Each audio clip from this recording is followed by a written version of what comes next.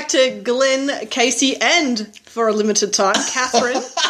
For the bite-sized edition of the pay-per-view, where we're going to discuss the best and worst pay-per-views of all time. And I'm going to kick this one off. Oh, are you now? There's something different. Well, what do you mean limited time? You got a probationary contract here or something? Yes, it's a limited contract. I'm in and out. That's it. Okay, no worries. I guess my favourite, and this maybe it's just sentimental, I love WrestleMania 24 with the build-up of Flair.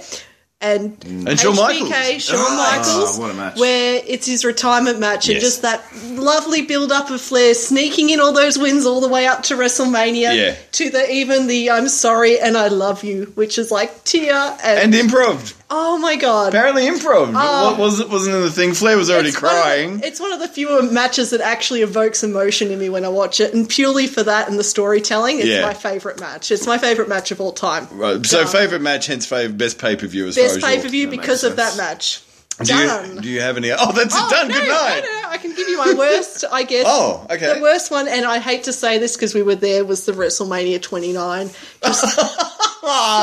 So much went wrong. Triple H walked out, got burnt with dry ice. The frozen shit. Because he was injured, he knocked out Brock Lesnar halfway through their match. Yeah. The biggest disappointment for me... He dropped Brock Lesnar on his head is what he did. He didn't knock out Brock Lesnar. Let's just make that quite clear. You're putting him over here. I know. Yeah. But, it's the Divas got bumped. I was so excited to see the Divas, and they were, told, everyone's running over, so you're gone. Women's champion. It worked, but I've got two problems with this WrestleMania. So let's all shoot on this WrestleMania. But the two problems was Ziggler didn't come out and cash in on Cena at the end because he had the option, and I was waiting for that. He did it at Raw, didn't he? He did it at Raw the next night. I watched it from my hotel room. On the bed with the scotch, going, But That's it. Actually, we should talk about the WrestleManias during the WrestleMania podcast. Okay, well, you're not going to get my opinion. I'm sorry, yours. That's all right. We'll get to it, but that's a long time away. We'll probably have completely different opinions. So what's your best and worst pay? Look, I can't pick the best and worst. It's too hard to say. But easy for Kath. But a lot of. What's your... Look, some of my favourites are, of course, WrestleManias because of the pageantry and the spectacle. Yes. But, we'll discuss them in due course. Almost try and avoid the WrestleManias. But I have been recently watching all my way through... I started at Royal Rumble 2010, and I watched every 2010 pay-per-view, and I'm about halfway through. Where do you find the time to do this? It's taken about a year. Okay. But I'm halfway through 2011 right now, and there's some bragging rights 2010. Yeah. It's not a great pay-per-view. Oh, it's not a great pay-per-view. Worst pay-per-view, right. Over the limit. Man, it's a bit of a drag. So the reason I've been watching 2010 because I wasn't paying a lot of attention to the wrestling at the time. Back then. Yeah. And you're figuring out why. Well, but it's also a time when a lot of bigger stars sort of really started, like Ziggler and CM Punk obviously started getting his big push. He's been around for a while, but started getting his really big push.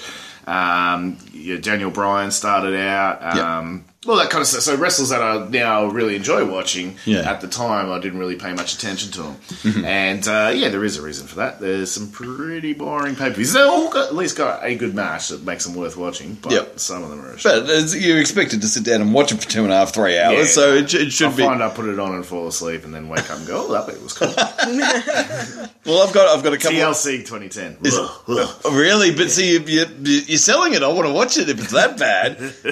I've got a couple of worst ones. I've got Slamboree 1995. Have you seen this? Look, they do one in black and white to show you what it used to look like. And when I say one, a match.